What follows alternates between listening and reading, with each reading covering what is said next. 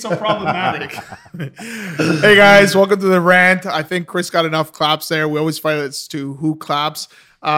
This is Hugo. No, I'm kidding. This is Johnson Andrews. Hello, everyone. Underwriter guru, now mortgage agent. Correct. Yeah, recently as of May. So Okay. been jumping into the spring and summer markets, and it's been quite interesting. A lot of volume going on in the market right now. So I wanted to bring you onto the rant for a specific purpose. You know, you've seen both sides of the coin. Yes. Right? And funny enough, I know sometimes you ask questions to answers you already know, but I do know why you do it. And it's because now you're interacting with the client directly as opposed to, you know, being protected by the agent or anyone else. So how's that transition been? I mean, you've seen a lot of deals. What, like, for those of you who don't know, Johnson used to underwrite pretty much all of our deals. He sees it all. Very, very, very, very experienced.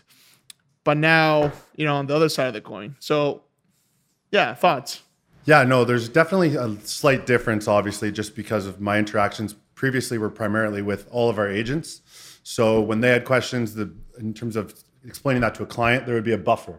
Right. And that would be up to them to try and make it explained in layman's terms. So you were never the bad guy? No, I was never the bad guy. So I think a lot of the times that I do come to Chris and I have a little bit follow-up questions, it's just to ensure that I'm not missing anything. Because when I go and become the bad guy saying this deal might not work or this isn't how it can be done, it's different because before when I was breaking that news, it was to the person that then had to give it the final interaction with the client. Now, when I have to tell them, it's a little bit different. Right. So I guess you've become a little more empathetic. Yes. To, sorry, you're unemployed. You can't really get we can't do the application at this time. Yeah, there's Okay. there's a deal today that I asked the same question, which I already knew the answer to. Whereas previously, when I was talking, say, with one of our agents, I'd be able to confidently say, "No, this doesn't work." And then now, when I have to go tell someone that might be a client or an acquaintance, it's a little bit different because you're giving them the answer that they don't necessarily want to hear. So from an industry point of view, what is the difference? What is easier? Is it dealing with the banks or dealing with client expectations? I would say it's easier to deal with the banks just because it's steadfast almost in terms of what it is that they're willing to accept. There's obviously exceptions here and there. Dealing with the client, it's oftentimes difficult to manage expectations just because of the fact is everyone thinks that they're the expert. So sometimes, but is it that, or is it there's just emotions involved? It's give and take. If I'm a client, then I don't know, I'm financing a stove, right? Because I don't want to pay cash for it, and I really want that stove. I don't know why I picked stove. Okay, maybe we can change to a vehicle, whatever the case may be. But the whole question is, you know, I kind of want to be in control just because there's emotions attached to it. I just want to make sure I get it, and that's a stove. But imagine a house. No, exactly. It's like we've said multiple times, it's the biggest purchase in someone's life, or a lot of the times it's one of the biggest debts that they'll ever take on.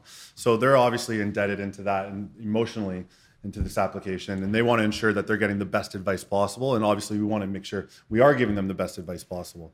But there might be sometimes a disconnect in terms of what they're expecting and what we provide. Yeah. And we always want to make sure that we manage those expectations so that there isn't a surprise around the corner where, oh yes, we can do that. And then it turns around and it's not exactly what they're. Yeah. You always want to be ahead of the game. And honestly, financing has become a fine art and you have to be 2 or 3 steps ahead of the game. Right. Always. And, of course. And, you know, this is why at the very, very beginning of everything, when you started working with us years back. 2 years, 2 years last week. Oh, yeah? Yeah. Oh, congratulations. Yeah, thank you. Yeah. Awesome. You know, you've always been a big believer of documents up front. Yeah, right? No, absolutely. Because there's times even, I remember we had an application that went through where we didn't ask for the deposit draft on something. Yeah. And then for those of you who don't know, if it goes to a lawyer, if the deposit draft or the deposit is held with a lawyer, it triggers a full appraisal. Well, we waited on the deposit. It's considered a private sale, right? As opposed to a regular transaction. So I have 3 questions for you, and I'll just name the 3 of them. Anyone coming in as an underwriter wanting to become an agent, what's your advice to them? Anyone being an agent wants to become an underwriter, what's your advice to them? Or anyone, you know, potentially as a banker or a financial advisor that wants to become a mortgage agent, what's your advice? My advice would be to try and get your toes into the water and as much of the whole application process as possible. Because for me, what I Chris, took Chris just got mad at you. Yeah, right? Chris just got mad at me.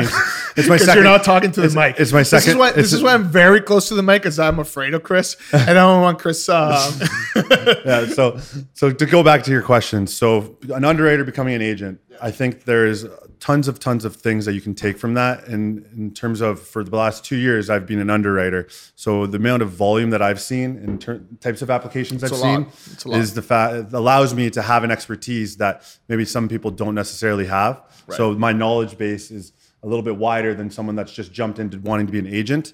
Because in 5 minutes of having a conversation with someone, I more often than not know where we're going to go with an application or how it's going to work. But it puts you in a very distinct, I guess, position or perspective, in the sense that you're not really selling mortgages. You're just providing advice, right? Because you can actually do that. You have the knowledge to provide advice or even a second opinion, right? Yeah. So it's almost like we have the ability to take a holistic approach towards a client's portfolio and help them in terms of what they're looking to accomplish. Yeah. So when we're kind of going back to, a mortgage agent becoming an underwriter becoming an agent, or a financial advisor looking to be a mortgage agent, I think what our true effort should be is to try and provide somewhat of that service in all three of those areas in terms of being an agent. Yeah. Because realistically, we have that ability to assist them on all three of those aspects, because you need to have the knowledge in terms of underwriting. You need to have the... You can't fake it. You can't fake it. You just physically can't. And then working with clients, that's where becoming the mortgage goes from being an underwriter to a mortgage agent, which is what I'm still personally trying to learn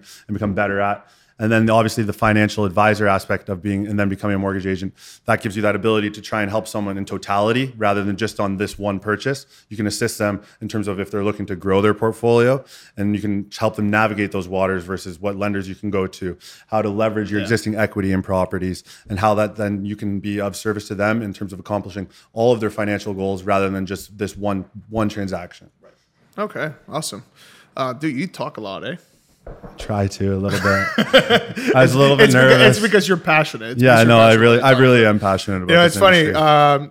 Johnson, before he got on the rant, he's like, what are we going to talk about? And I'm like, I'm not telling you. We're just going to, talk. He's like, well, what if I don't know the answer? I'm like, Johnson, really? You know the answer. But I guess it's because there's a lot of information out there. And sometimes it's okay to say we don't know, right? Yeah. And I'm guilty of that as well, if you want to call it guilty, because you can't know everything with the constant changes in regulations and underwriting policies and investor policies and everything like that. But you do get better with the more you practice. So, no, exactly. Congratulations on your 2 years. Congratulations on becoming an agent. And man, let's keep this going. Thanks, guys. Thank you.